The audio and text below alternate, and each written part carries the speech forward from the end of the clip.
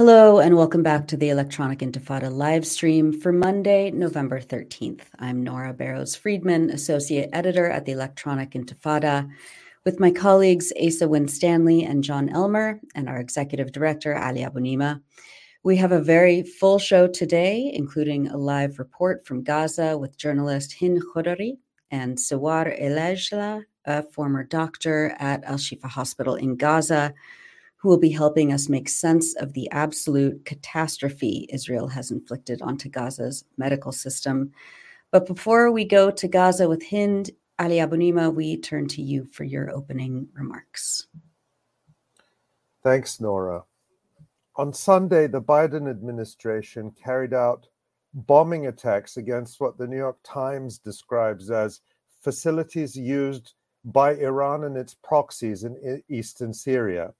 The newspaper also called this an apparent escalation by the Biden administration to the near daily attacks on U.S. soldiers in Syria and Iraq since October 17th. What the Times does not say is that the American presence in eastern Syria is an illegal occupation. The United States simply has no business there. Let's also recall that in 2020, the Iraqi parliament voted overwhelmingly for the removal of all U.S. troops from that country. But at the time, President Trump warned that if Iraq tried to expel American forces, the U.S. would place sanctions on the country even tighter than those against Iran.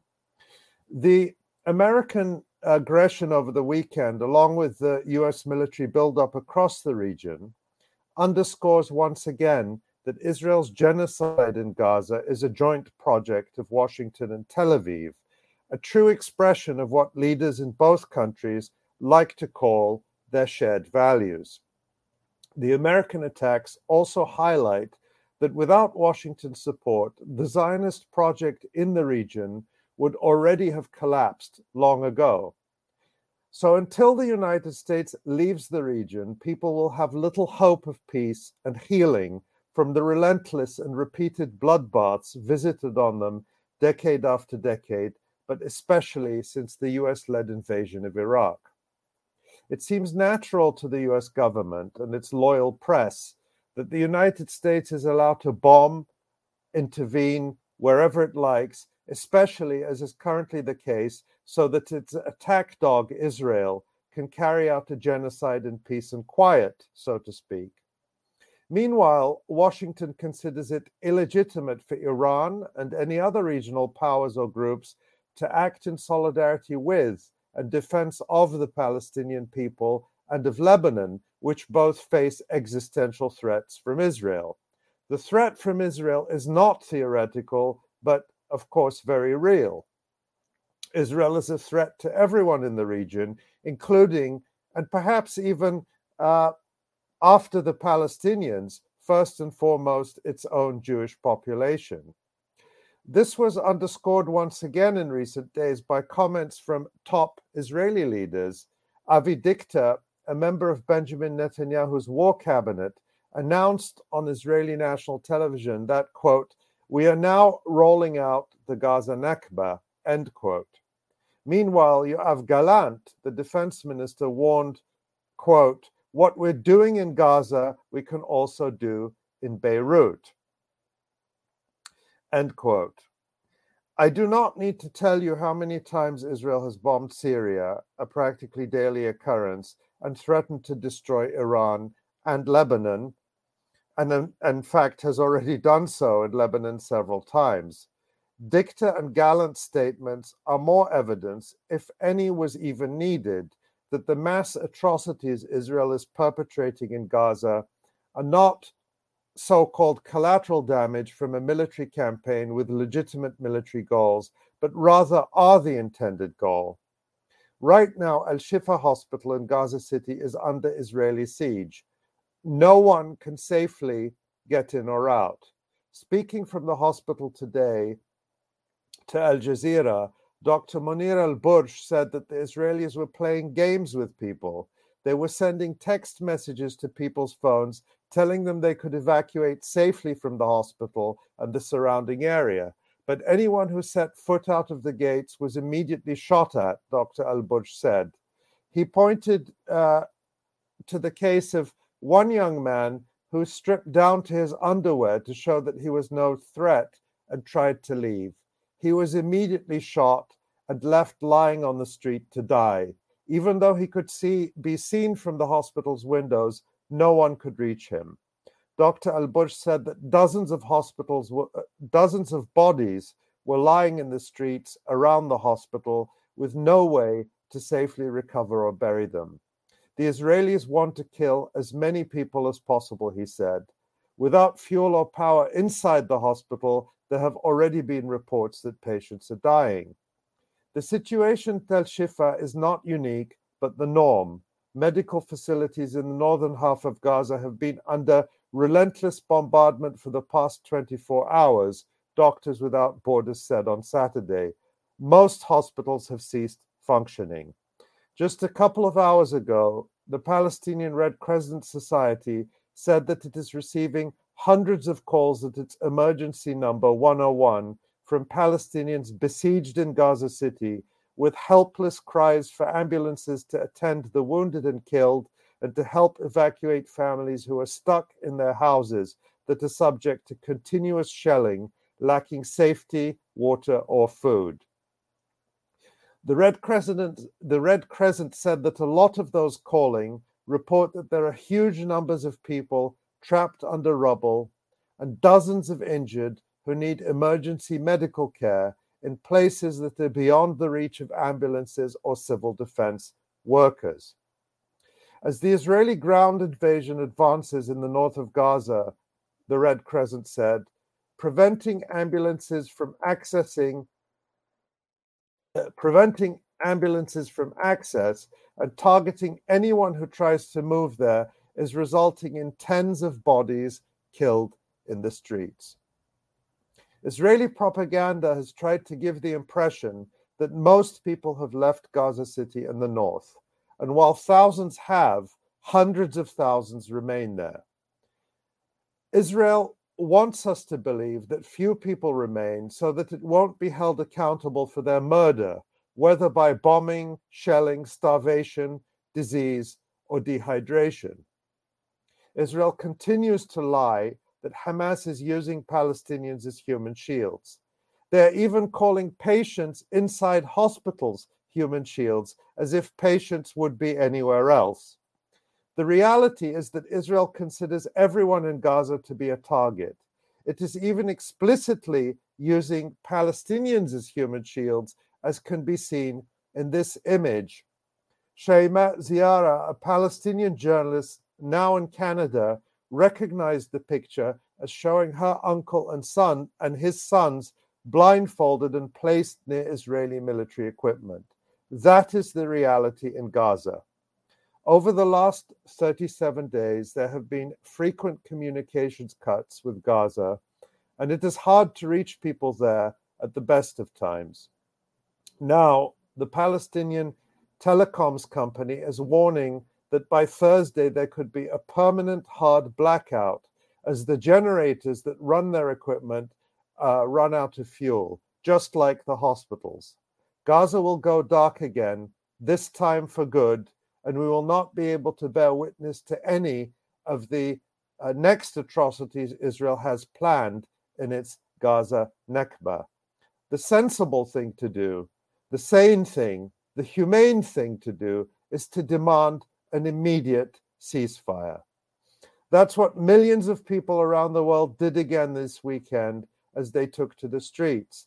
In London, the rally in support of Palestine is said to have been one of the largest demonstrations ever in British history. But sadly, basic human empathy and decency continue to be lacking among our so-called leaders. Not even Bernie Sanders is calling for a ceasefire. And this is what President Biden said when he was asked about it last week.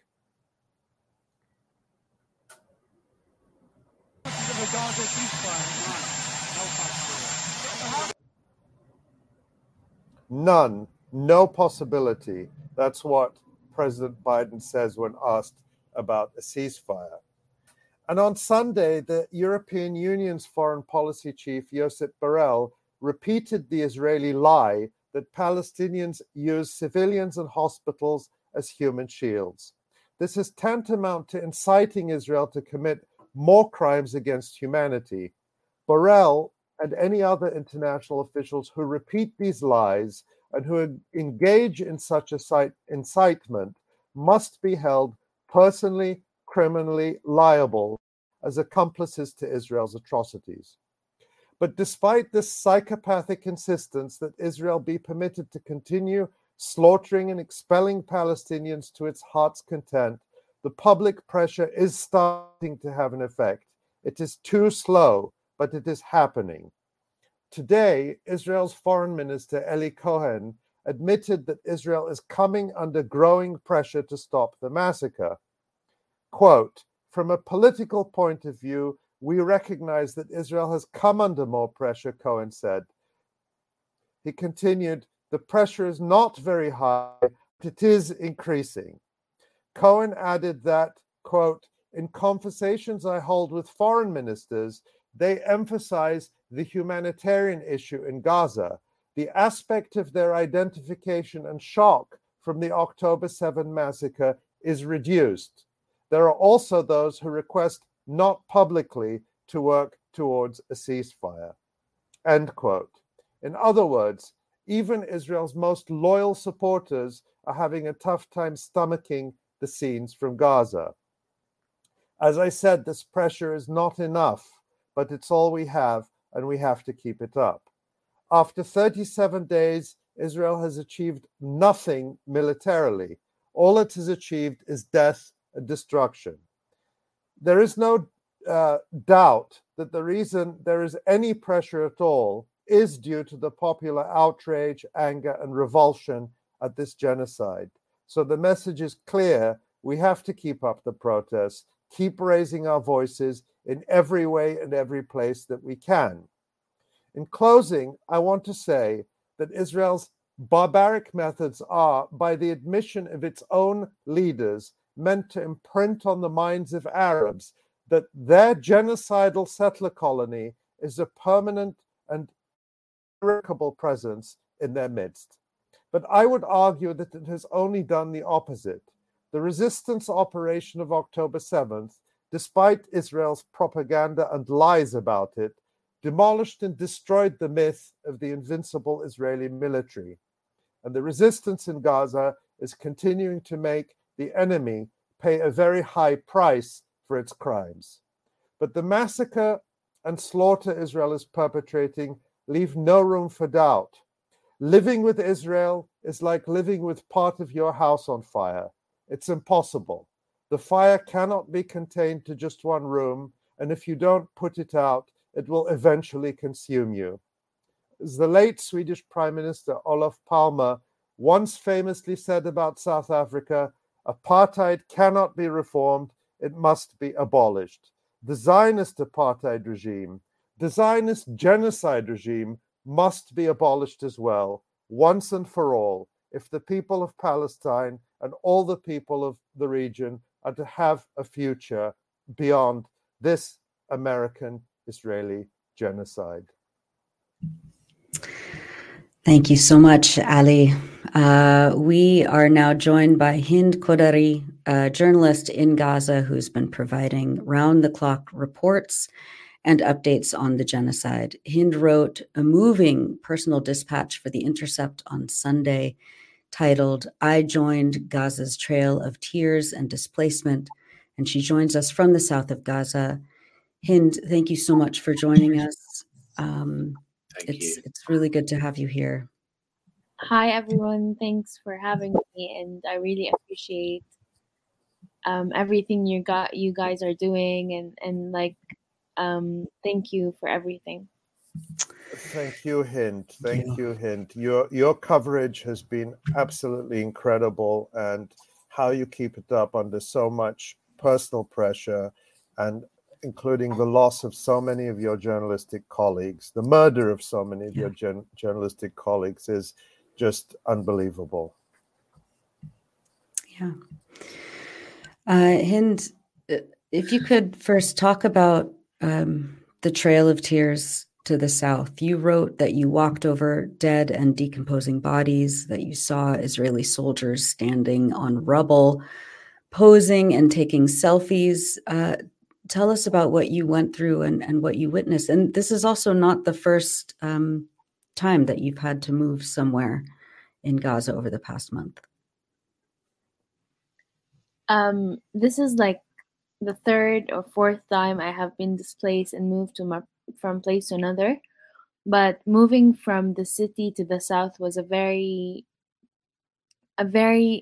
unpredictable experience. Like, we didn't want to move to the south. We did not really want to do that, because that what we feared is really happening. No one is speaking about anything that's happening in the city. And we knew that this was going to happen, but at the same time, we either like save our lives and like free ourselves from being killed, arrested, or injured, because there has been a lot of people that have been calling for people to come and like rescue them, and no one is rescuing them. They're not reaching anyone, and we have been like receiving like dozens of appeals every single day from different people across the Gaza Strip, and especially from the area that I was in like the past couple of weeks.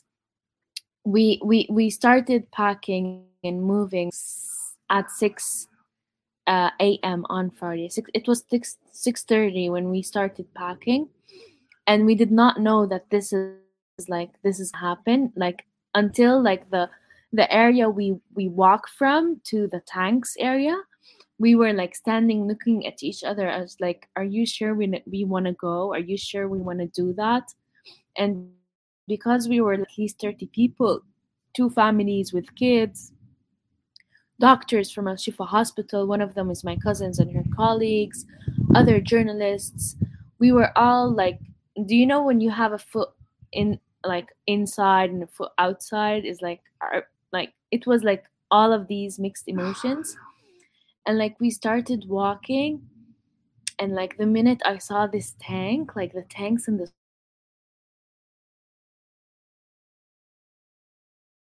inside me, because like, what's what's going on? How did this all happen? And I started like, remembering like all the footage we see from the West Bank, is like, are we gonna like, is this happening right now in the Gaza Strip? And like everyone was terrified, and I never saw the amount of fear in people, like holding their kids, being very afraid from anything, um like anything they like anyone could do. Like people would like, they would like lose, like they would like, if you're holding something and it falls, people would not like come and pick it up because they're scared. Like they would, like the Israelis would think they could did like something like that, like they're hiding something or something. So people would like put their like heads down. They would walk without looking anywhere. And like the details I saw, like the flies on these bodies, like you would know that like, okay, there's a body here, there's a lot of flies, and these are decomposed bodies. Like some people were trying to use blankets and covering these bodies, and like they were telling me, don't press, there's a body, killed body here. And I was like terrified. Where, but the whole area is like bodies covered with blankets. And then on the other side, I found like four or five literally having selfies, like pausing, like with their guns, and like laughing and pausing, and like like we were the background of their picture.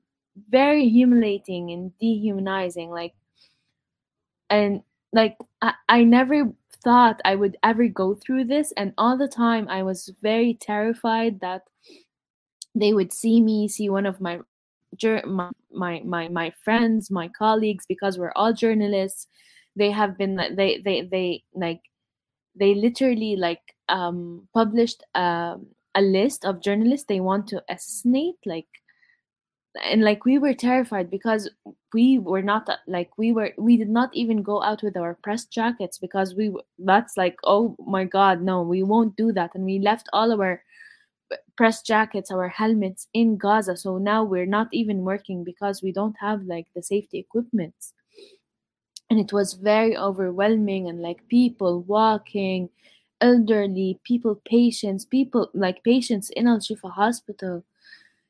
I tried my best in the Intercept piece. Like it was an editor's note, and I wrote it. The first thing I wrote is like, this took me like time to express and to put everything I documented with my eyes in like on my laptop and into words, because I started like, okay, this happened, da da da da da, but without like, I really wrote everything down and then went back and like rewrote everything. And then because I felt like even the things I saw and felt were trapped inside my heart. Like I was not terrified for the first time of my life seeing like tanks and soldiers, but I was very angry that everyone else was terrified. I was very angry seeing all of these children crying.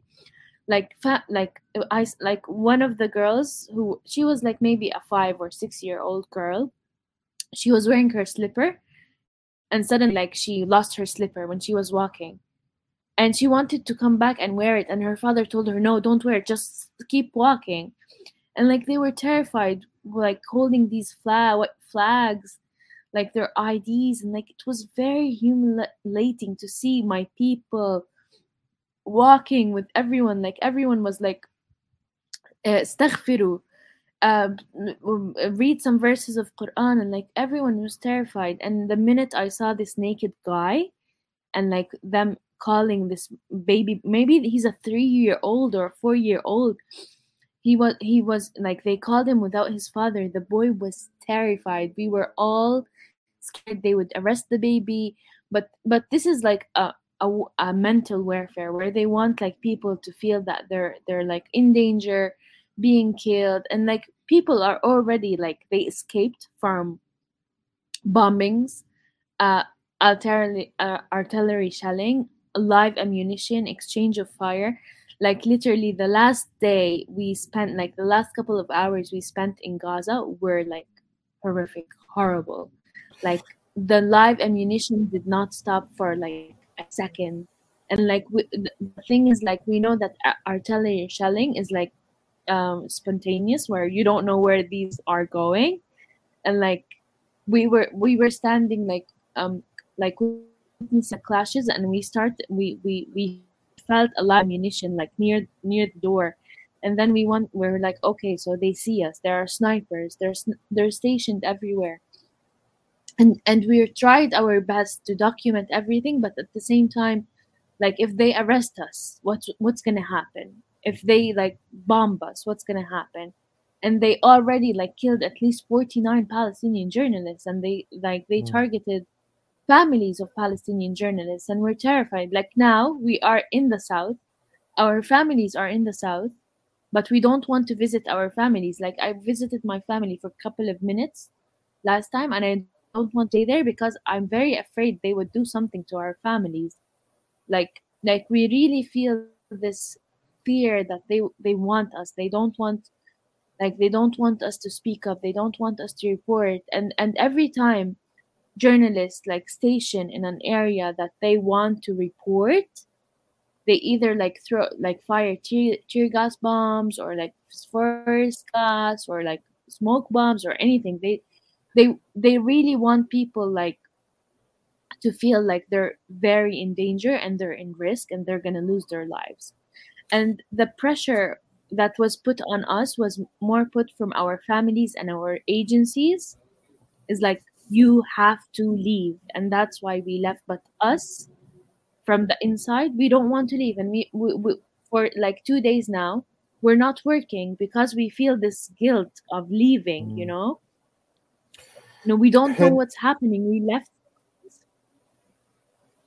Hind, Yes, it's very clear, and from reading your piece, which was very moving, that you did not want to leave, and you wanted to continue to do your work that you have been doing with such, I want to say courage, but it is courage, but also simply, it's impossible for us to put ourselves in your position, and probably you wouldn't know beforehand how you would react to the situation you're in. I think it's something that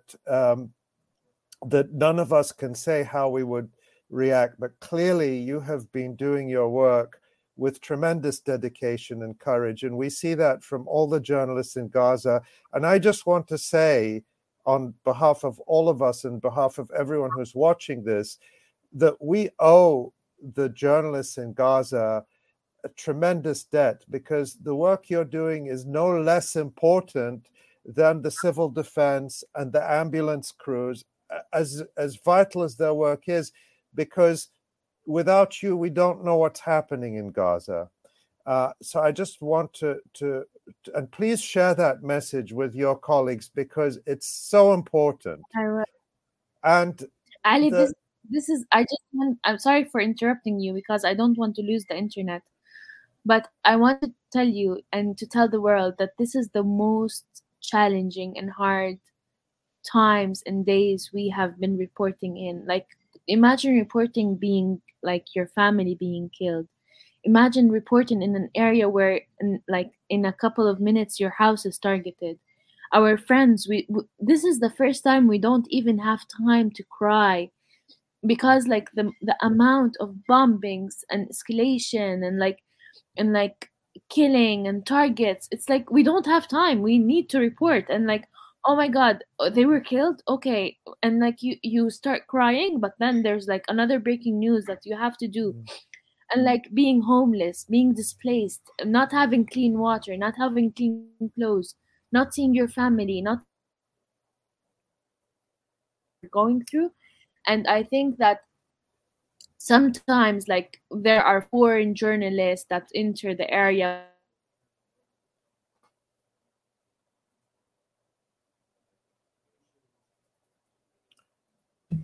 Oh, we may have lost connection with Hind. I hope we get the connection back. But we put up earlier, and maybe we can flash it again, Hind's accounts on Twitter or X and on Instagram. Hind has been reporting with unbelievable dedication since this began, and again, she also shared the other day that Israel bombed her husband's business in Gaza City.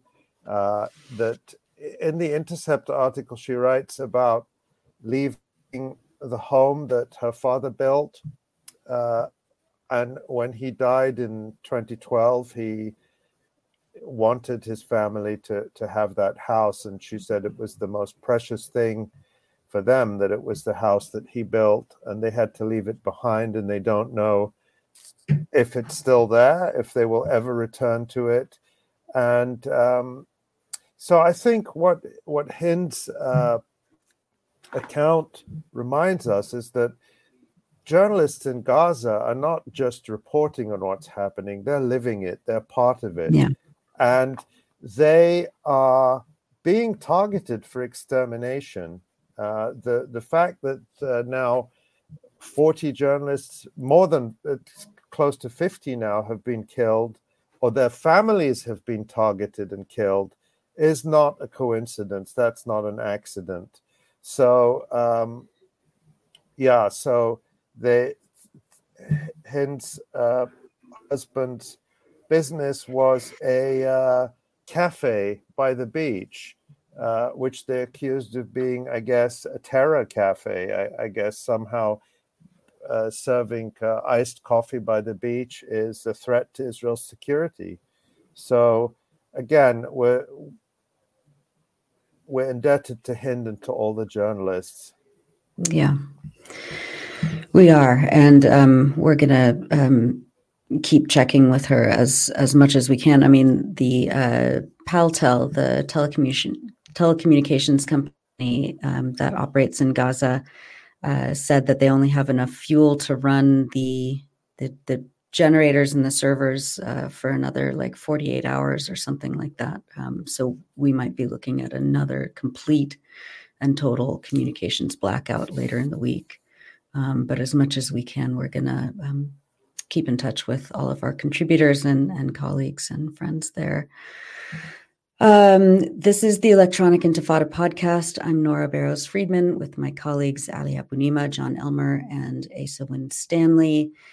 In a few minutes, we're going to turn to Sawar El-Ejla, formerly a doctor at Al-Shifa Hospital in Gaza. But first, we're going to go to a 4-minute clip of remarks that Dr. Ghassan Abu Sitta gave yesterday during a frontline briefing webinar for the Palestinian Children's Relief Fund. Dr. Abu Sitta is a plastic surgeon and has been working at Al-Shifa and other hospitals in Gaza, tending to the injured without pause, and is on the medical advisory board of the PCRF. Let's go to that clip and then bring in Sawar.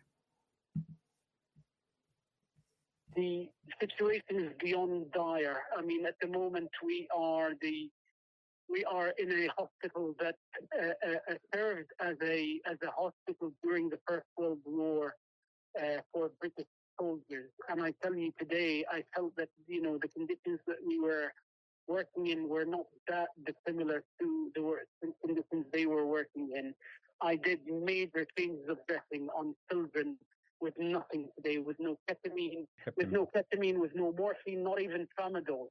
And so, it's just now we've been reduced to this kind of brutalization. We have a field hospital in the compound close to where the missile landed when they hit the hospital. And we're just basically making do. We have no CT scans, we have no neurosurgeons. There are 3 of us. There's myself, a plastic surgeon, 1 orthopedic surgeon, and 1 general surgeon. And today we were lucky that there's a obstetrician and gynecologist who joined us. They're all blast injuries, and some of them are kind of weird and wonderful new weapons that get tested on Gaza as the case is. So one of the new ones that I've seen is this new Hellfire missile that fires, so it's like the old style flechette bomb that fires darts, but this fires discs. And so I've been seeing wounds that have no soot or burn on the edges, but have a serrated edge. And then the traditional blast injury, the burn, the blast, the gravel in the wounds, the dirt, the dust, big chunks of soft tissue, bones, mass, and then people being taken out of underneath the rubble, crushed underneath the rubble. The long-term effect is devastating, because these weapons are not only are we going to face the problems with the initial injury, we are going to face the problem with the fact that a lot of these treatments have been delayed. The whole generation has been permanently damaged and disabled, and I don't even speak about the mental health aspect. These are kids who have seen their families killed in front of them. They have seen their siblings killed in front of them. They've been buried under the rubble for days. I did an amputation on a 6-year-old yesterday, her arm and her leg, and then it's just going to be overwhelming. And then I discovered that my colleagues were working in the other room on a kid with a shrapnel in his abdomen, and my colleagues told me that he has no surviving family, and so now the family in the bed next door, next to his, are looking after him. I mean, all of these. There were 120 of these kids in Sifa. I have no idea what happened to them. You can hear the bombing now. It started again. I have no idea what happened to these kids. What is happening is on a scale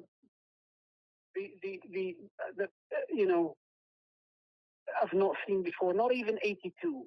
This is worse than 82. We always thought that 82 was the worst war that the Israelis had ever launched, but this is much worse than 82. And my only worry is that, like 82, once this is finished, the coup de grace will be another Sabra and Fatila mass. At the same time, despite all of this bleakness, despite this imaginable pain, we are closer today than before.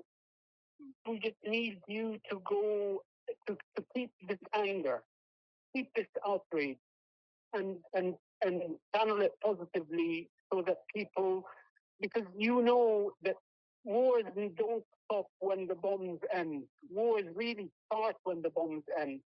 And the war that will be waged on Gaza once this war ends is going to be even more vicious and more insidious, this war. That was Dr. Ghassan Abu Sitta speaking from Gaza yesterday in a webinar with the Palestinian Children's Relief Fund. We now turn to Sawar Elejla. Sawar is formerly a doctor at Al-Shifa Hospital in Gaza and is now a Canada-based researcher. She wrote a piece for us last week titled, "I Have Nothing for the Baby," and in it she documents the absolute terror for the 50,000 pregnant women in Gaza, including the 5,500 who have November due dates as Israel's genocidal attacks continue. Sawar, thank you so much for joining us. Thank you for having me. So, if you can, talk about the medical catastrophe as you understand it right now. Let's begin with the OBGYN sector. We know that Israel has not only targeted labor and delivery units in hospitals, but there's limited to no anesthetics left for cesarean births. And even before the women can figure out if they can even access a hospital, the chemical weapons Israel is carpeting Gaza with, such as white phosphorus, can lead to severe birth defects. How can you assess the medical situation in Gaza right now? I don't even know where to begin, but what are you thinking about the most? Okay, first of all, the healthcare situation in Gaza before 7th October was not at its best. Some physicians were pushed to refer patients to Egypt, Jordan, and West Bank because there is no available medications, sometimes for some diseases, and sometimes they need more complex operations, which is the experience and the necessary stuff are not available in Gaza. So there are 35 hospitals in Gaza now. 25 are out of service, mostly in the north part of Gaza. The only hospital are functioning now is Al Ahli Hospital, where Dr. Ghassan Abu Sitta is working. And in the south, the situation is not better because the main facilities and the main services provided in the hospitals are not available, as the fuel is not there. And hospitals are now turning for just only for first aid providing. Doctors are witnessing patients that they could be saved, but because there is no operations, no services, no medications, especially for anesthesia and antibiotics. Most of the wounds are complex burns, extensive burns with that are infected with the rubble and dust on it. Most people are getting out of the rubble. These extensive areas need extensive washing with and extensive coverage with antibiotics, strong antibiotics that seems most of the antimicrobes there are resistant to, which is not basically not available because of the tight siege on Gaza since war day one, and the few hundred trucks that entered Gaza from Egypt are resupplying nothing, and most of it, as Ibrahim Matar said, Dr. Ibrahim Matar said in Shuhada Al-Aqsa Hospital he's now, he said that most of it are gauzes and COVID-19 kits with no real supply for what is missing, for what is needed in a trauma setting like Gaza. So the healthcare system is extremely overwhelmed. Ministry of Health said that what they consume nowadays in one day is equal to what they consumed for a month in previously before this war. So over 38 days of war, like this huge consumption of resources with no resupply is catastrophic, and hospitals are now graves. Like it's not a hospital, not providing medical services. The only available thing is healthcare staff who can do this, who are also targeted. Like we started with my friends, my doctor friends, an initiative to track the healthcare workers who have been killed during this war. Like till now, there are 226 healthcare workers have been killed, 39 physicians and 21 paramedics, 73 nurses, and 28 pharmacists. My brother is a pharmacist, and I have another brother who is a lab technician. And my father volunteered as a nurse. He was a nurse 20 years ago, but he quit. And then he now came back to nursing just to volunteer when Ministry of Health called for anyone in the medical services with a retired or quit. Like they all went to a Shifa hospital as volunteer, like some work there and some volunteer and some like refugee, even medical students and dental students are there. The last time I talked to my brother, the pharmacist, it was like 2 weeks ago. He told me that they have nothing, no medication in stock, like ketamine, the only analgesic or anesthetic medication available. Has 48 hours to run out. Antibiotics similar, anything are not available, and like what comes like from NGOs or some humanitarian aids can't be is not sufficient. Later, the Shifa Hospital are now besieged and access is really restricted. Even ambulances can't reach such areas. Neither especially in the north, like not only 7 out of 15 ambulances are now working in the north part of the Gaza, mostly not going to the Shifa Hospital area because it's out of service, mostly heading to Al Ahli Hospital. In addition to the shortage of water and shortage of oil, shortage of oxygen, which has been destroyed by like direct airstrikes on it. This puts many patients in risk. There are now 600 patients at the Shifa Hospital, 36 premature baby who needs electricity for ventilation, which is critical, and like manual ventilation can't be kept for so long.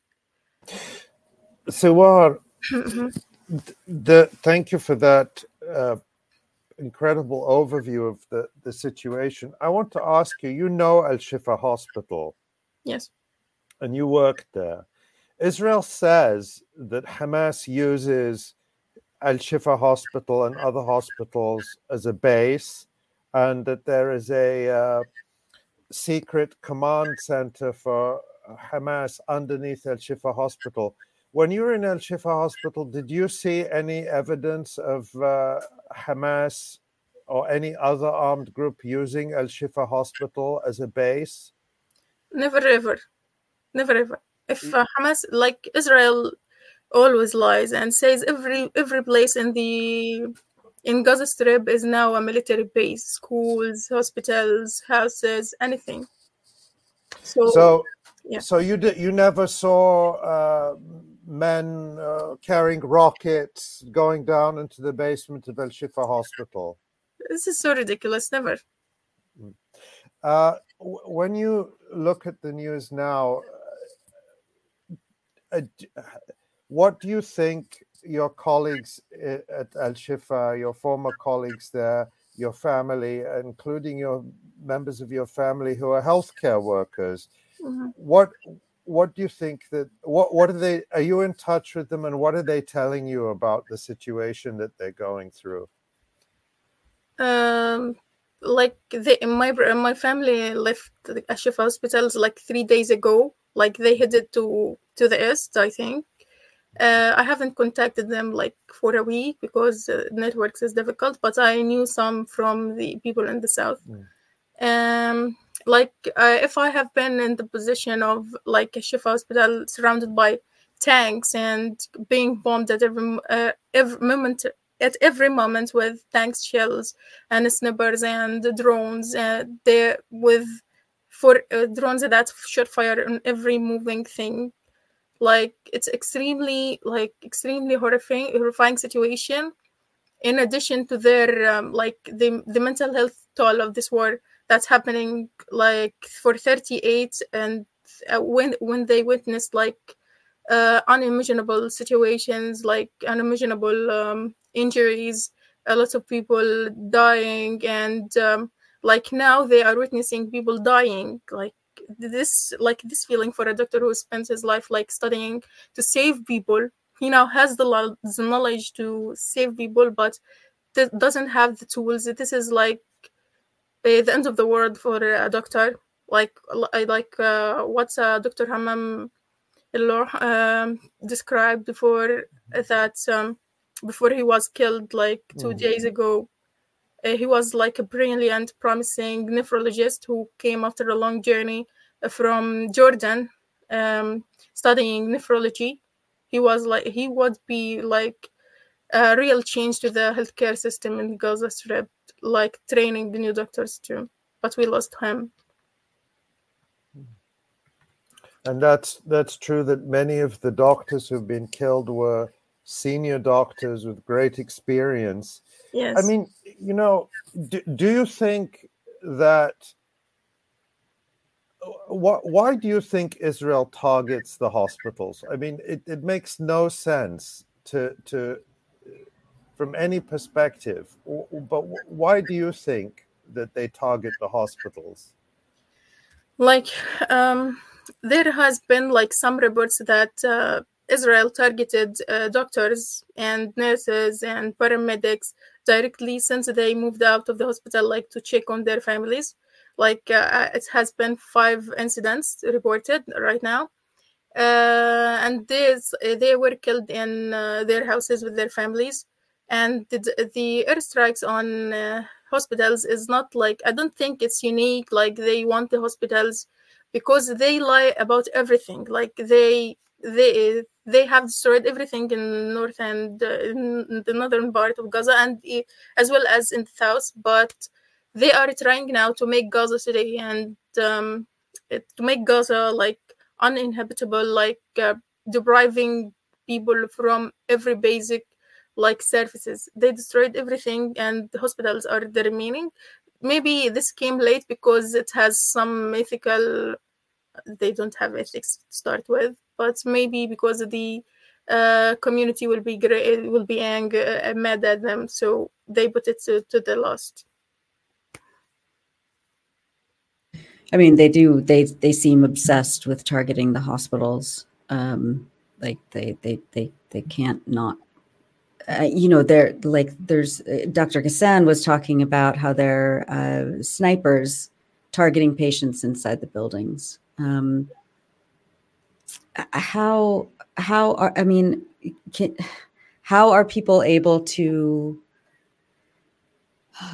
treat the wounded in situations like this? What supplies do they have, and what supplies are they out of? Like they are out of everything. Like the remaining supplies that were like stored for emergency situations, like it has for sure been consumed over the 38, and doctors right now, as the orthopedic Dr. Fadl Naeem reported, that they are now like waiting for patients to die, like for the wounded to die, because like technically they have nothing to provide them with.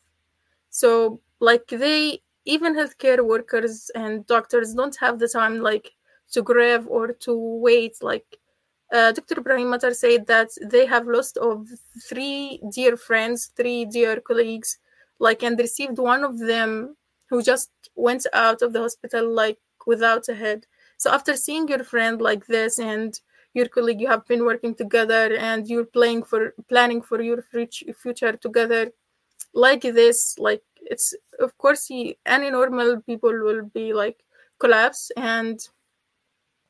but they are now the only resource. So healthcare workers are now the only resource in the hospital, doing whatever they can, whatever they like, using the very primitive methods to save patients. Go ahead, Ali.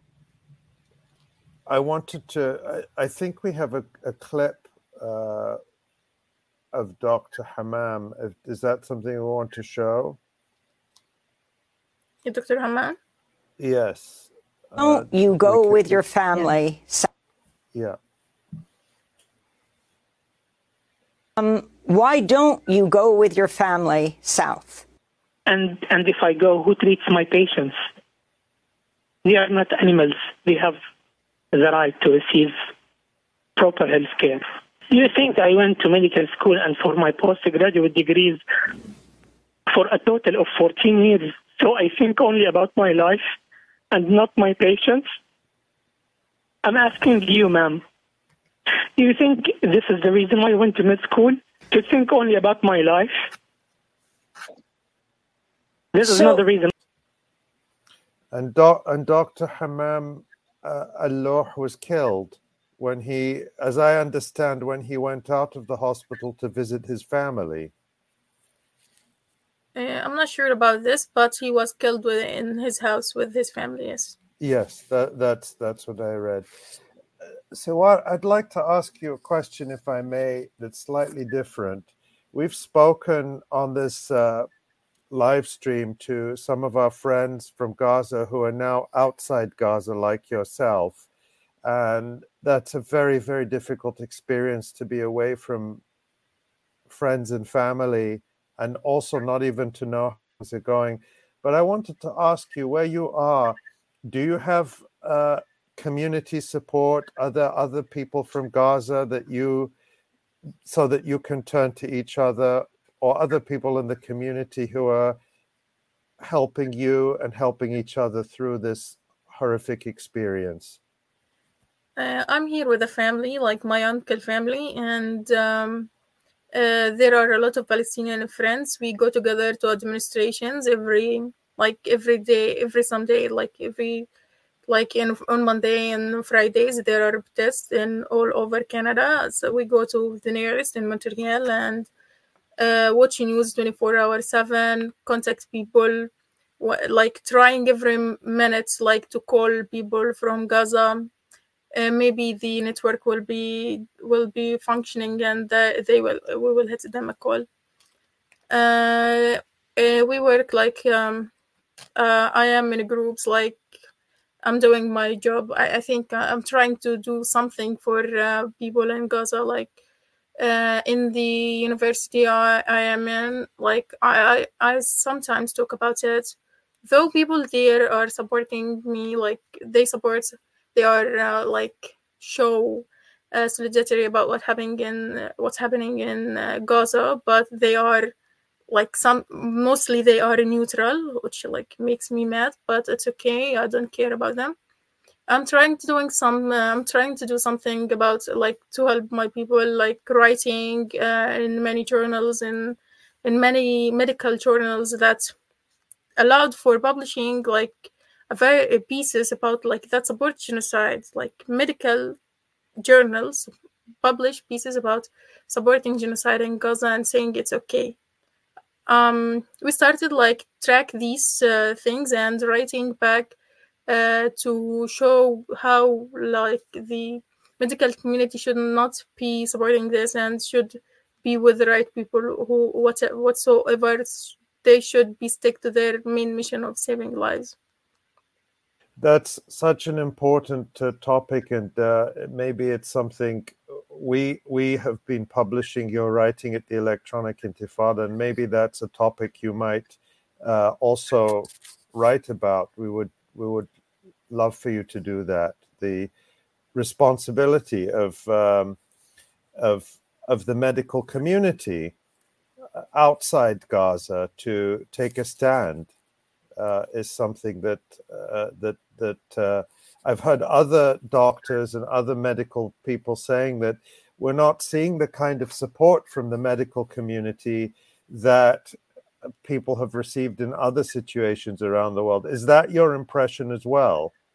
Yes, like international NGOs, including like Red Cross, UNRWA, and the UN in general, like abandoned our people. Like they don't their main mission is to protect civilians in conflict areas. They abandoned Gazan people, and they don't get the calls and ignore the calls. And when they write statements about something that's happening, they write it in a passive voice. They don't say Israel. And maybe sometimes what's happening with Dr. Maisar Reyes, Chevening scholar, Chevening community wrote a statement that he has been died. Even they didn't say he has been killed. Right, or mentioned who killed him. We're going to leave it right there. Sawar El-Ejla, you are a former doctor at Al-Shifa Hospital in Gaza. You are now a medical researcher in Canada. Sawar, we do hope that you write more for us at the Electronic Intifada. Please send our regards to your colleagues and your family. And thank you so much for joining us. Thank you so much for having me in this. Thank you for the great work you're doing all the time. Thank you, Siwa. Thank you so much. And this is the Electronic Intifada live stream. I'm Nora Barrows Friedman with my colleagues Ali Abunima, Esawin Stanley, and John Elmer. And we're going to turn to John and Ali to assess the military situation, especially over the last 6 days since our last live stream. John, what do we know about Israel's incursions and the resistance's abilities to fight them back? Yeah, I mean, it's always hard to come on after people are giving those testimonies about life that's going on. I find just straight off that I find it unspeakable that Israel's first targets of this ground operation were the hospitals. I mean, we showed a map earlier where you can clearly see the incursion zones and then the attacks on hospitals. So the Israeli army has attacked sniper positions across from hospitals, shooting into hospitals before they lifted up one trap and walked into a tunnel. So I think that gives you an idea of what this war is about. You can see those hospitals in the north. They're basically eliminated. They're wiping out the hospitals. They're moving all of the people that are taking shelter at the hospital. They're killing people inside the hospital from outside the hospital. And like those testimonies from Hind and Suar said, that people were being sniped as they're leaving the hospital. They created utter panic because people believed that, even with their experience in all of these wars, people believed that Shifa, the largest hospital in Gaza, would kind of be the last place that you could be in Gaza. And Israel flipped that script and made it the opposite. They made it the first place targeted for eradication. Before they're able to even move into Gaza City, they move in from the periphery and raid, which is the words that they use, that they raid inside Gaza City. So they're not actually moving and staying inside Gaza City. They're raiding Gaza City to attack hospitals as the principal objective of their ground operation, a ground operation that they say The Israelis say they've used 5,000 airstrikes just in the 2 weeks of the ground operation. 3,300 from airplanes, 900 from attack helicopters, and they're using drones. People talked about drones shooting at people leaving the hospitals. So there's no access to and from the hospitals at all. And they're laying siege to the primary care facilities that people have, that are living in the most desperate situations. That's what their army has decided is the principal military objective in the Gaza Strip at this point. And I think, we talked on this program for a while about the cowardice of Israel. And I want to say that on Friday, watching this happen on Friday and Saturday was unbelievable. I couldn't believe what we were watching.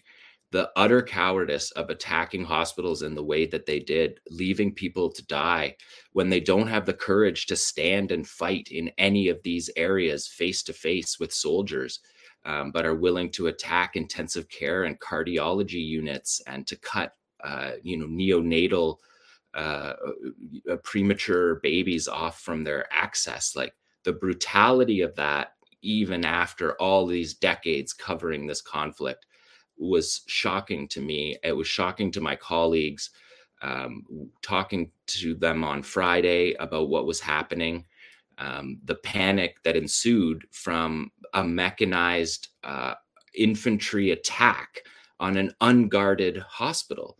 For all this Hamas command and control garbage, the hospital was virtually unguarded because it's a civilian facility with no military purpose. And that was their first target. But we see that they haven't been able to fight their way into Beit Hanun in the north. They're moving down the coastline from the north, and they can't enter the beach refugee camp, which is the buttress on the outside of attacking Gaza City. They tried, we can read from their reports, they tried for 2 weeks to attack from the north to get at Shifa, and they weren't able to get through the Shadi camp. The Israelis on Friday, on the day that they were attacking these hospitals, released a video showing their troops operating in the Shati refugee camp, which on that map is between Al Nasser Hospital and Al Shifa Hospital. They're on the outskirts of that, which means basically they've only driven down the beach on the Mediterranean Sea. And they showed photos being on the outskirts of Shadi with their troops facing the sea because they're terrified of being attacked by Qassam frogmen who will attack them from the sea. And they're moving from there into the city to attack the hospitals. The way that they moved to get at the hospitals, if you look at the south of that map, in the bottom area where you can see the striped lines, that's essentially the cordon zone that the Americans and the UN negotiated with Israel to allow people to leave through those corridors. Israel has used that corridor to move its armor down to the beachfront and attack from the south and move up and attack from south to north, which is the opposite push of their entire 2-week ground campaign. And in order to do that, they had to attack Al-Quds Hospital in Tel Hawa, which people reported from inside the hospital were shooting children inside of the hospital. They had a sniper's nest across from the hospital, but they're not leaving their armor. They're not leaving their tanks, but they're attacking from the air with artillery and from drones, attacking in the most cowardly way, the most vulnerable target in the entire Gaza Strip. And when we've heard these health reports, you're talking about the most dire situation on planet Earth. There's no other hospitals that are functioning, doing surgeries without any tools at all. The footage from Al-Quds Hospital on Friday showed people, surgeons doing surgery using cell phone lights. The brutality of that type of warfare, when you don't have the courage to actually get out of your tanks and fight with the thousands of soldiers that the Palestinians have defending their territory. It just really, I want to just say, it was shocking, even to me. The red lines that Israel has crossed in this month-long situation is just, it's brutal and it's unspeakable. And I can adjust and do the military analysis, but I want to just say that it's deeply disturbing what we're watching. And the fact that this is just allowed to happen, and that the Americans talk about their humanitarian wing of this operation while we're watching this happen at Shifa. People in Shifa are crowded inside the basement, inside the single building that's remaining. Israel has bombed the entire campus of Shifa and taken out all of the buildings surrounding it. We used to see pictures from Shifa with hundreds and hundreds, maybe thousands of people sleeping on the campus in the parking lot. They're not doing that anymore because Israel dropped bombs, the same bombs that Dr. Ghassan talked about, the ninja bomb, they call it, the Ginsu knife bomb that drops, thousands of knives on people, maiming them and leaving them in the parking lot, and then attacking the rescue workers in the parking lot of the hospital so that people can't actually leave Shifa Hospital.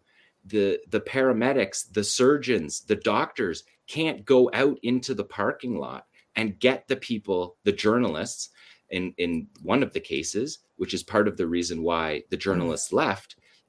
Because if you're just going to be massacred and they're going to shut off the lights and invade the hospital and arrest the doctors, what's the move for Israel here? What happens when you occupy Shifa? Are they going to go and pretend they found tunnels inside Shifa Hospital? It's unbelievable. And I'm old enough to remember when they said Shifa was a command center before there was even tunnels. And it was the most ludicrous claim in 2003 because the entire Gaza Strip is in pitch black darkness, and the only place with a light on in the entire strip, and this has been the case for 20 years of wars, is Shifa Hospital. It's the only place there's television cameras. It's the last place a militant would go, let alone a famous leader of an underground movement, to go into the only lit place, in the only place where there's journalists, the only place where there's cameras in the entire Gaza Strip. So, I mean, it's enraging. I'm extremely angry. I know that everybody watching this is extremely angry at what they're seeing. It's the brutality of this ground war that we talked about.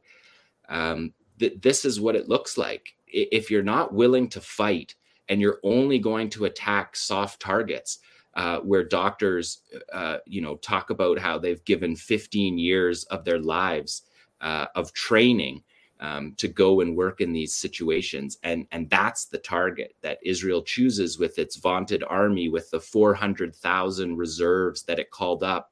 The first time ever that they've had an entire division in combat, reserve division in combat at once. They're bragging about all of these new innovations. They've got new weapons. They've got new armored vehicles that they're testing out.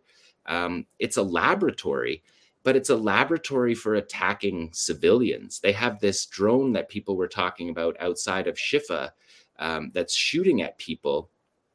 Those drones aren't built for shooting fighters. A fighter would turn and shoot it out of the air. Yeah. These are civilian massacre tools. I've actually seen footage of that, which was not published because it could have endangered people, because it was clear it could have been clear to the Israelis. They might have been able to figure out where it was filmed. So there was it wasn't published, but I've seen footage in the vicinity of a hospital in Gaza City, a complex of hospitals.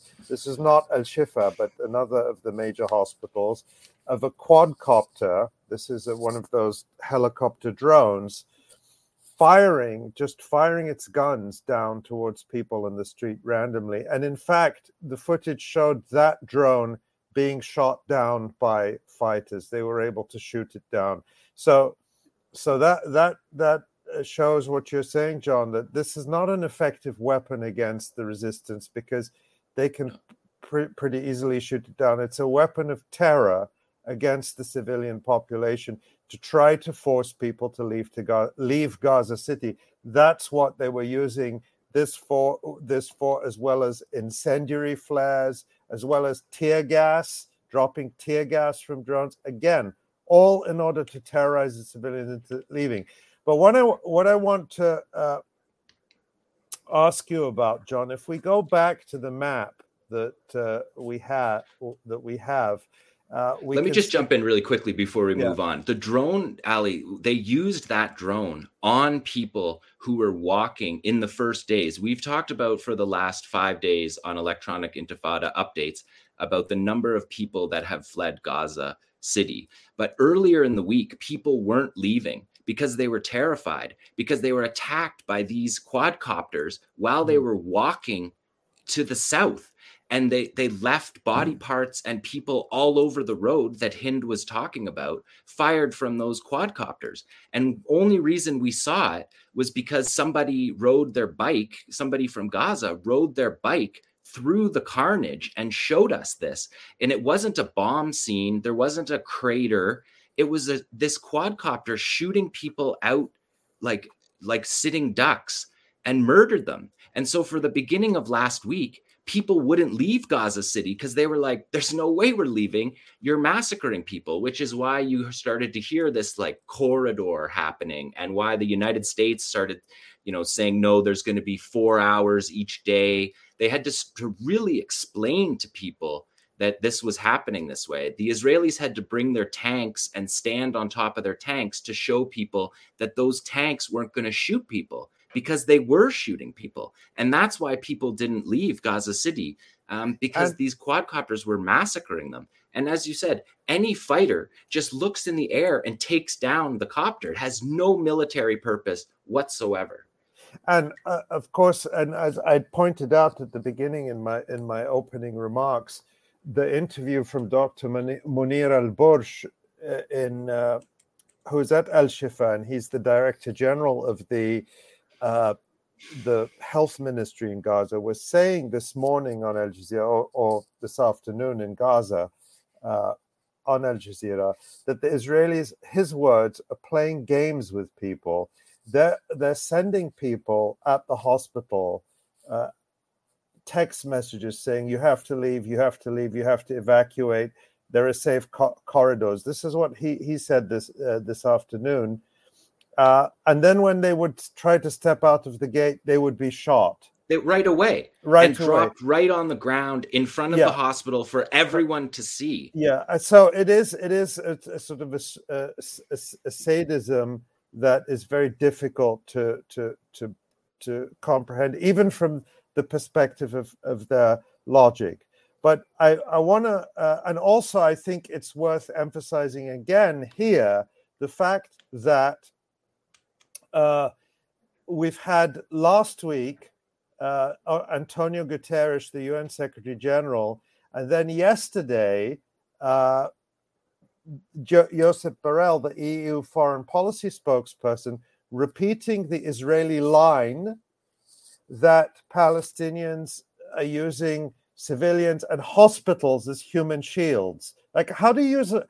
I mean, where are civilians going to be except in a hospital? I mean, that's what it's for.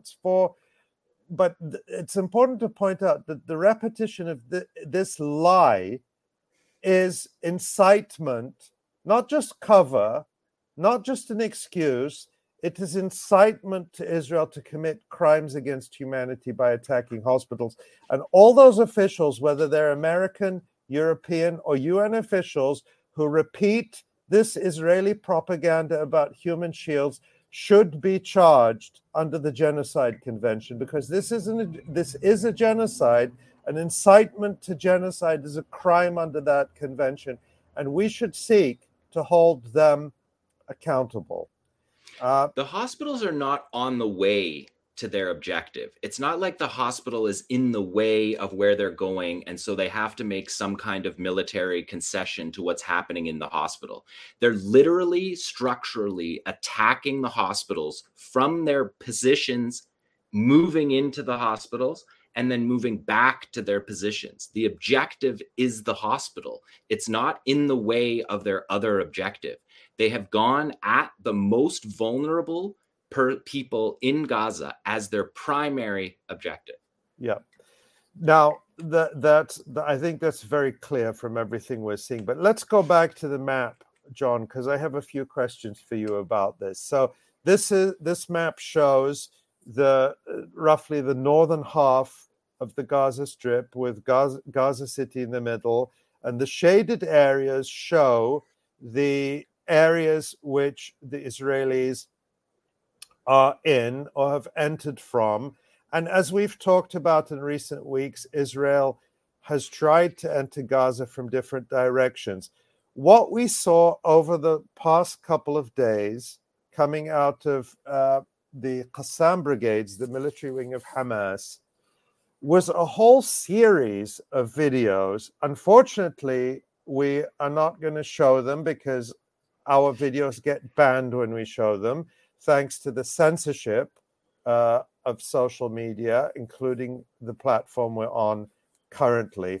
By the way, before I get to talking about those videos, because of the social media censorship, which includes this platform and the other platforms that we all know and love, I really want people to go to electronicintifada.net and sign up for our mailing list, because that is the best way to make sure that no matter what the censorship is, we can still be in touch with you.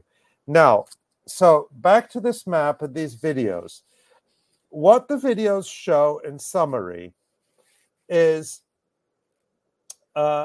Palestinian resistance fighters continuing to attack and destroy Israeli armor in the most northern parts of Gaza. So we're talking about the areas that would be on that map, the sort of the top right shaded area, sort of the shaded area that is to the right on the screen. So we're talking about areas north of Bet Hanun and Bet Lahia, and they are continuing to destroy Israeli armor using primarily what we're seeing in the videos, these Yasin 105 anti-tank weapons that we're going to get to in a second, and also attacking, there was at least one video of them attacking Israeli soldiers. In fact, there have been several, but I'm just talking about in the last couple of days. We'd seen some previously, but I think this came out on Saturday or Sunday. There was a video of them. There were Israeli soldiers who had taken up position inside a building. Again, this is in the northeastern corner of Gaza, and they were attacked by the resistance with one of these TBG rocket grenades. I'm going to ask you about that too. But my bigger point here, and today they haven't, at least before, as of the time we started the live stream, I haven't checked while we've been on air, but they had not released videos, but Qassam had this morning issued a whole string of statements about them continuing to attack and destroy armor and to target Israeli soldiers with snipers in different parts of Gaza. So again, the point here seems to be, or at least what I'm seeing, is that even in the areas that are very close to the Israeli border, Israel has not been able to establish firm control. In other words, they have entered these areas, but the Israelis cannot let down their guard. So my question to you, how is that after 37, 38 days, the Israelis still cannot be secure, even in these areas that are still very close to their border? And what are these weapons that the resistance are using? I thought that Israel had the most sophisticated armor in the world. We've talked about it before. It's the thickest armor in the world because they don't have to put it on airplanes like the Americans do.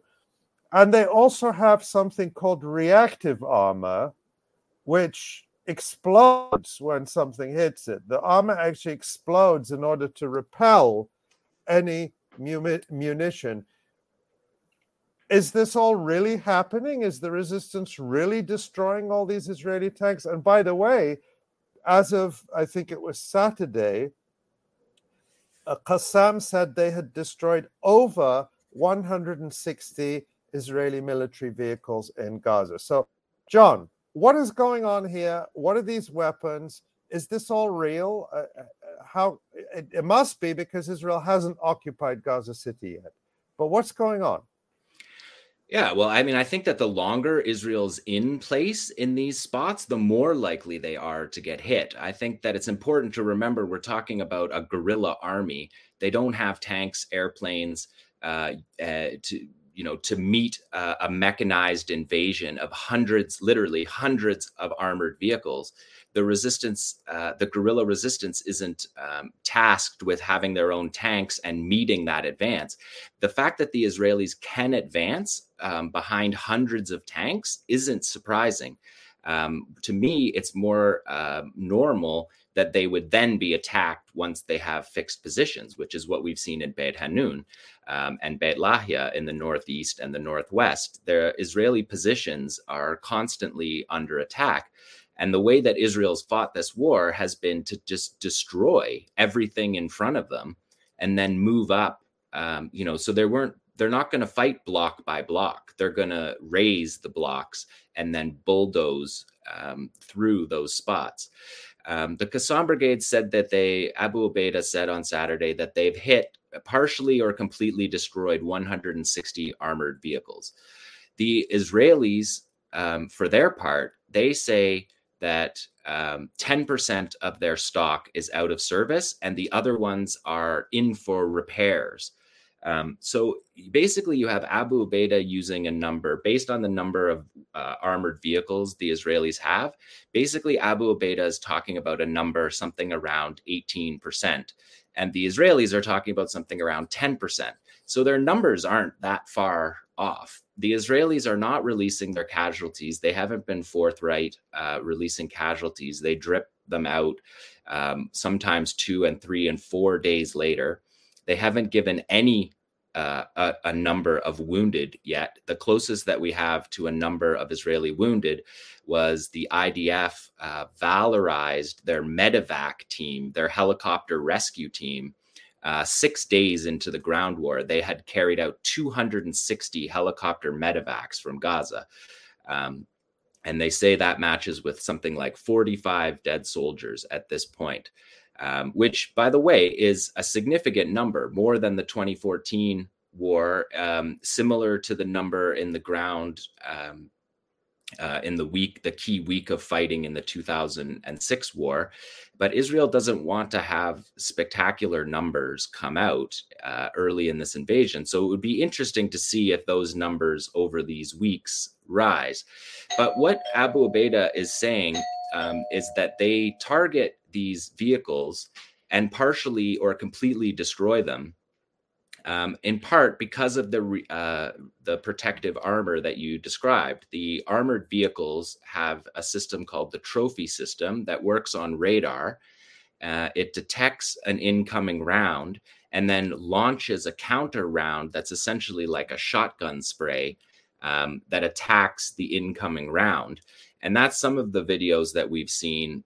When you see the big, large flare of flames, that's actually the burn off of the weapon from the Israeli counter measure.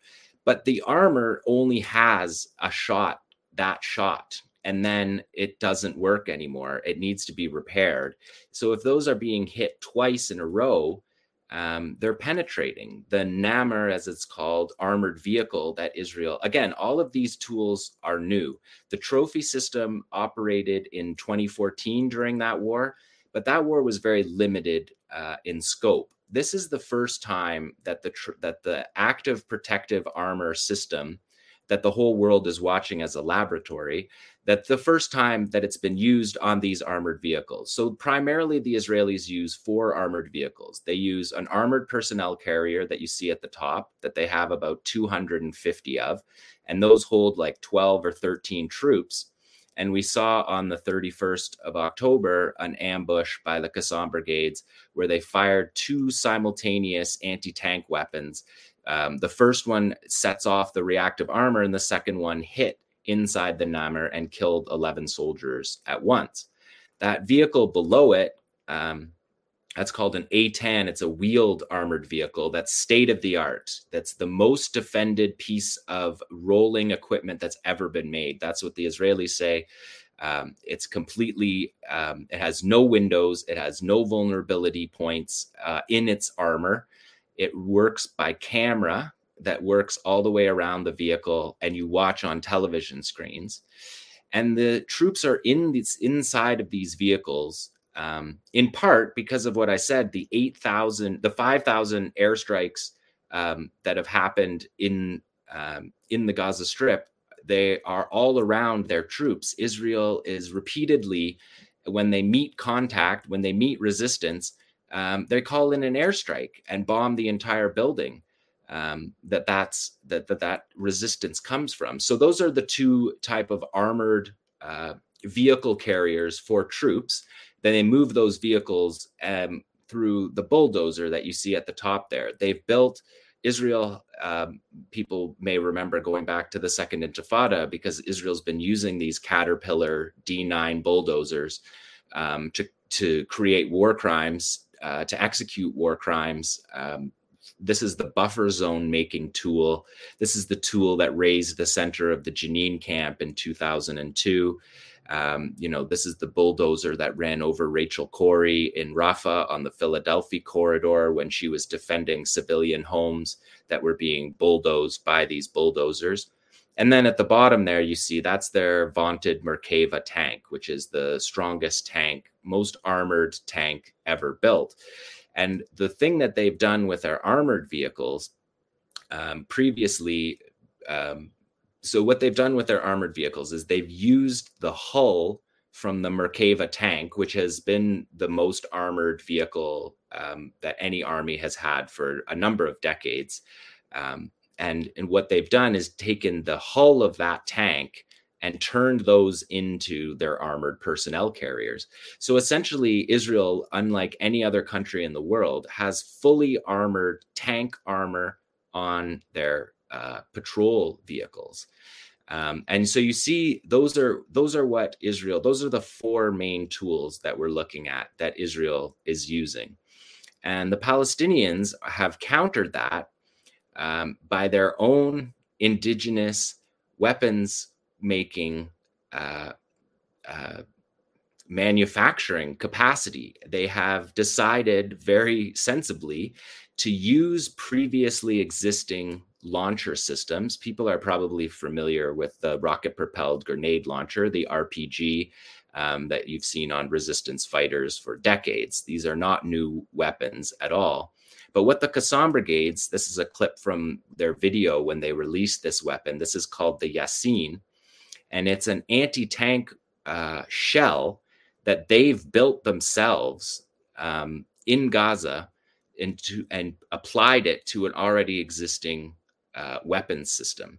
And so what they've done is mass produced this shell, which you can see in that photo. That's got a Qassam manufacturer spray painting them black. When we look at them in the videos, we can see that they're black.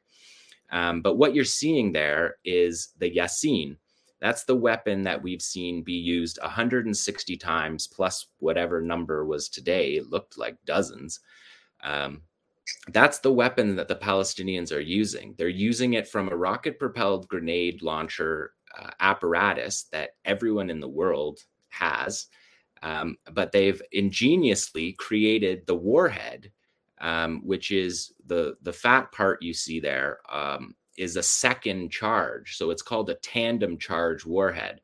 The top piece that you see there has a charge in it. And then the second one, the larger one, below it. You fire that from the shoulder fired rocket launcher, so anyone can just hold it on their shoulder. Any fighter can use it, and they can mass produce these. And the first charge is designed to set off the reactive armor. And then the idea is that the second charge can then penetrate. Or if there's not reactive armor, when these were first invented, it was to break, the first one would break the armor and weaken it, and the second one would penetrate. And so that's what Israel's talking about. That's what the Palestinians are using. They call it a Yassin because they designed it. They designed it as a copy of an already existing weapon, but they make it indigenously in Gaza, and they named it after Sheikh Ahmed Yassin, who is the founder of Hamas, who incidentally, while we have this captive situation, was also released in a prisoner exchange, like Yahya Sinwar, the leader of Hamas now, was in a prisoner exchange before the first Intifada. So they've named this after the founder of Hamas, and they've mass produced these weapons. And now we've seen them in various uses in those videos that it would be good if we could show those videos. They're not, you don't see any carnage. There's no reason. They're not graphic. No, they're not graphic. There's no reason to block these videos. It's just outright censorship. Yeah, it's outright censorship. Yeah, it's outright censorship. And I have to be honest, I avoid to the greatest extent possible watching Western media, mainstream media. So I don't know, but I don't think they show them very much on Western media either, because the impression they give is really quite damning in terms of the effectiveness of the resistance and the ineffectiveness of the Israeli army. Again, when I say ineffectiveness, let me be clear. The Israeli army is absolutely the best army in the world at mass murdering children. And in fact, the statistics that have come out in recent days, we mentioned this previously, that the number of children, I should cover this logo. That was not intended, but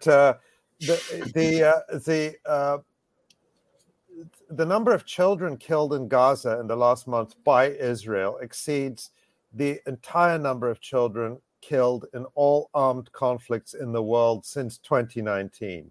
They're just absolutely horrific numbers. So Israel, hands down, world champions at child murder. That's not what I'm talking about when I say they're ineffective. What I say is that they have not been able to establish military control over even the edges of the Gaza Strip, where we're seeing these videos that are undeniable. They're undeniable when you look at the videos that the Israeli army cannot sit securely in any part of Gaza without being subject to these devastating attacks by the Yassin anti-tank grenades that you just mentioned. But also, John, tell us about these TBG grenades, because they look the same from the outside as far as I can tell, but they are different and they're used for a different purpose. And again, the reason we're going into this in detail is because I think it's important that people understand, because on paper you would think, well, the Israeli army, it's overwhelming, it's so superior, resistance has no chance. And I think the reason we need to get down into the weeds a little bit is so that people understand that it's not quite as simple as that. So tell us about this TBG grenade and what that is, John. So they basically used the same model that they created these shells, and they have multi-purpose to the shells. We've seen the Yassin shell be dropped from a quadcopter. We've on top of a tank so that it hits the top turret, and they hand deliver them. We've seen videos with Palestinian fighters literally holding the Yassin warhead and placing it into the weak spot on the Merkava above the above the protective armor, which we talked about last show. So they've also made, in that same warhead, they made a thermobaric grenade, which is a fuel bomb, which is an intense fuel bomb that we saw them use against an Israeli troop position on Saturday in Beit Hanun, which surely killed both those soldiers. But again, when you look at the IDF reporting, they never reported 2 soldiers killed in a Beit Hanun house. So it's not clear exactly what's going on. We're definitely seeing many armored vehicles being hit, because the active protection system also, if you're close to it, it doesn't work as well. And we've seen some really point blank, including literally putting it with your hand. We've seen some point blank attacks that look like the reactive armor wouldn't have an opportunity from that closeness to hit. And so essentially the Israelis are afraid to come out of their vehicles because of these indigenously produced weapons that we don't know about these. I've studied this for my whole life. We knew that the Yasin, which started as a normal rocket propelled grenade and in 2003, and it has been built over the years to improve it based on the improvements of Israeli armor. So when they invented the Nammer armored vehicle that had a thicker skin on it of armored skin, the previous rocket propelled grenades weren't effective against it. So the Palestinians have adapted in their own indigenous weapons industry to make a shell that upgrades based on the upgrades to Israeli armor. And they've appeared to be working very effectively. They can be mass produced and given to all their fighters. We don't know. They only first announced the existence of this weapon. We saw it in a parade before, but the actual announcement of this weapon was at the beginning of this war. And they showed us the underground manufacturing facility where it's made. And they've shown us the capacity to use that same shell size and manufacturing guideline to also create secondary weapons like a thermobaric grenade, which is a more of an anti-personnel type weapon that will be used, I think you'll see used a lot against these Israeli troop positions that take up buildings. So essentially Israel's warfighting method is to move heavily with their armor in large numbers and take the area and move into the buildings. That's what we've seen in the West Bank. That's what we saw in South Lebanon. That's been the tactic. And then once they're in those buildings and once their positions are fixed, it serves that the guerrilla army would attack more once those positions are fixed than they would of the advance. And so we're literally just seeing the first stages of this war. And in the first stages of the war, the Israelis admit to having 700 of these armored vehicles.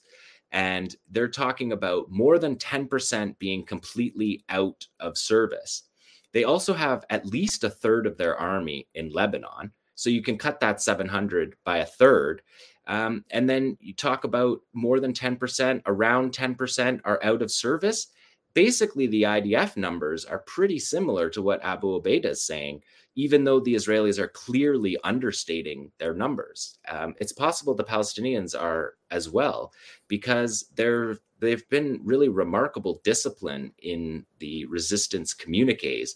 They release these communiques all day long, often 25, 30 in a day. They tell you what axis that it fought on. The main axis are in the northwest, Beit Lahia, northeast in Beit Hanun, and then they've pushed over from the east around Juhar al-Dik, which is in the southeast of Gaza City. And each of those advances that we've seen, the Israelis have been met by videos that we've seen that mark in the dozens. So we can match these videos to these reports, but they aren't giving away operational security in these reports. If anything, the Israelis actually say more in their reports about how long the gun battles are because, you know, the Israelis will report they reported an 8-hour gun battle in Jabalia last week before they massacred hundreds of people by dropping bombs on top of them. The Qassam brigades don't say it was an 8-hour gun battle. They say where it happened. They say what weapon was used. And so they're able to tell us what's happening without giving away operational security. And I think that's one of the things about those videos as well, is that they don't give away their positions, because that's very dangerous. For one thing, it's already a dangerous job. The drones are in the air constantly, so any firing position is at risk. We saw Nasrallah give a speech on Saturday where he talked about the drones that Israel has that are new to the war fighting.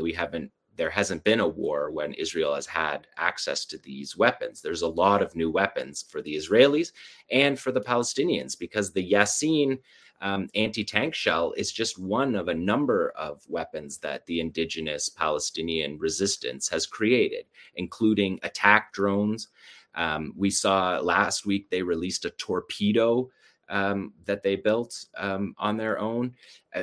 Building under siege, Abu Ubaidah called it an impossible situation that they live in.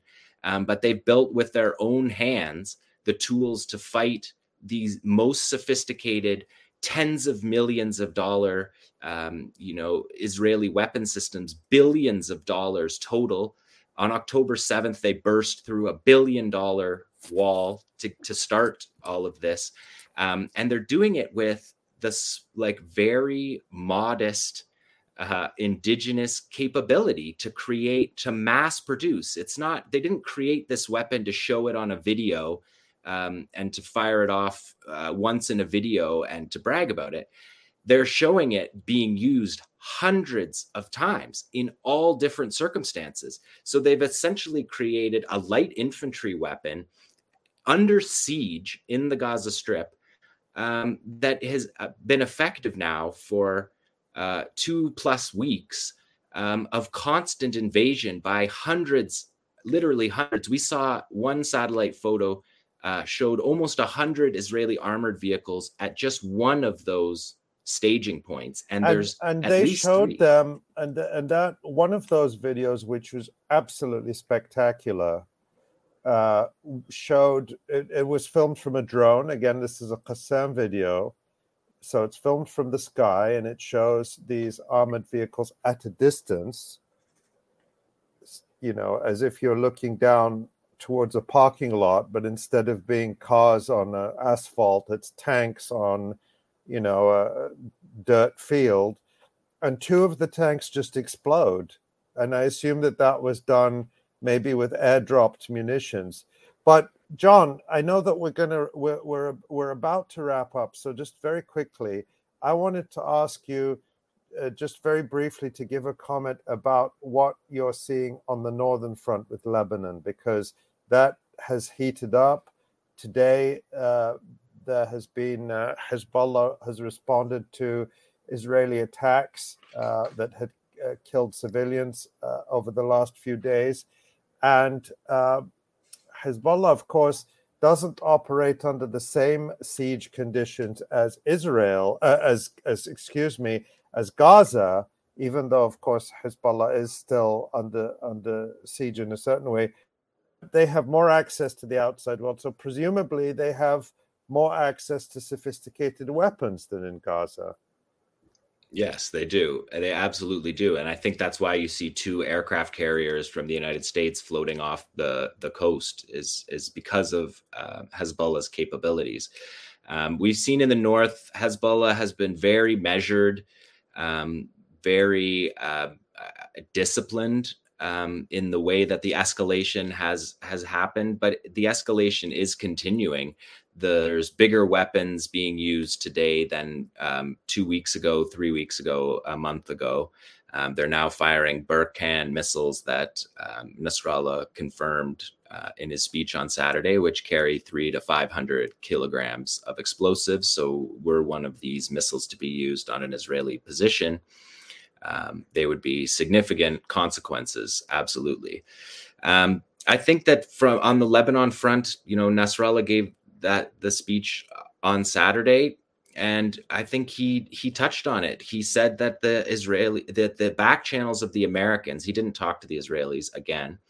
The back channels of the Americans are threatening Lebanon, are threatening Hezbollah, are threatening the regional Arab states with total destruction if they join this war. And that hasn't stopped them. It hasn't stopped Hezbollah escalating.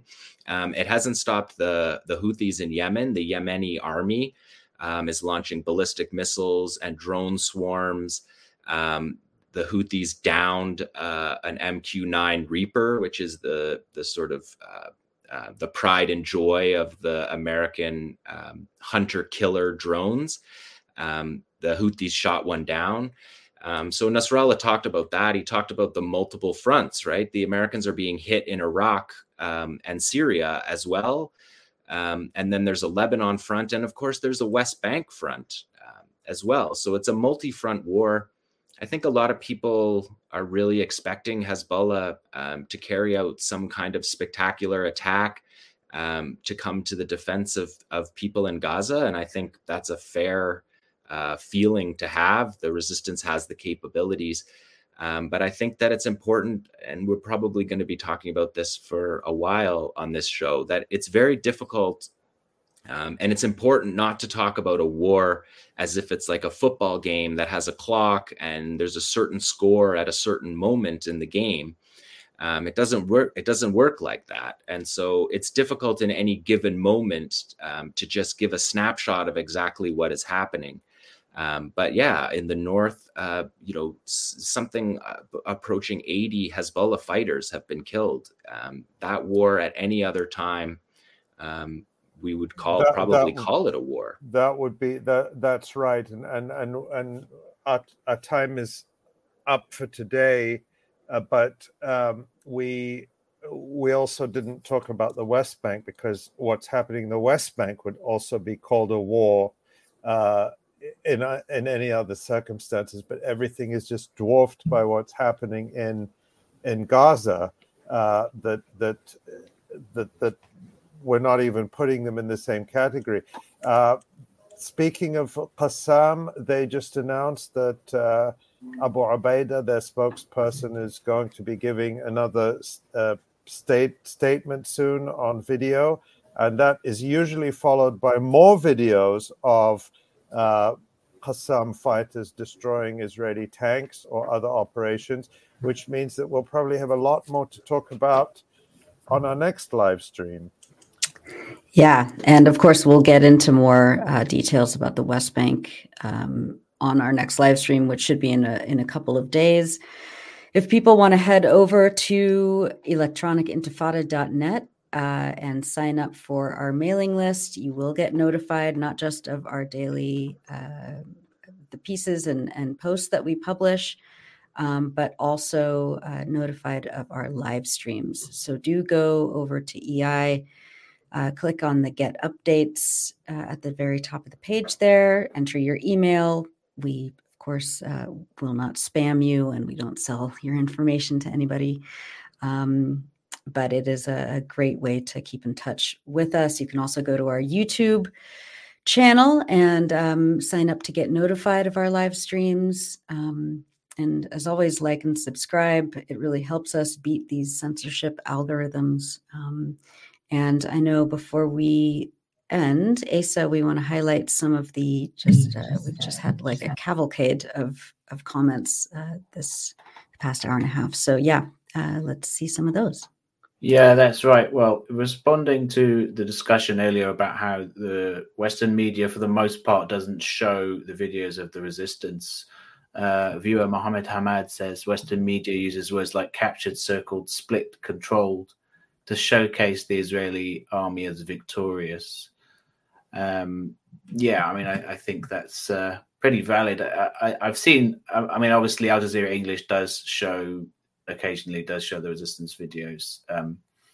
But it's been very rare that I've seen even a clip on the BBC or anything like that. So it's a pretty steady diet of Israeli military propaganda. Bit more succinct on the same subject of the homemade missiles there. Necessity is the mother of invention. And of course, we had lots of support, as always, for our guests earlier in the show from Gaza, for Hind, people sending love and support, love and respect. And Tanweer Akram says, thank you, Hind. So moving. God bless you. Allah bless you.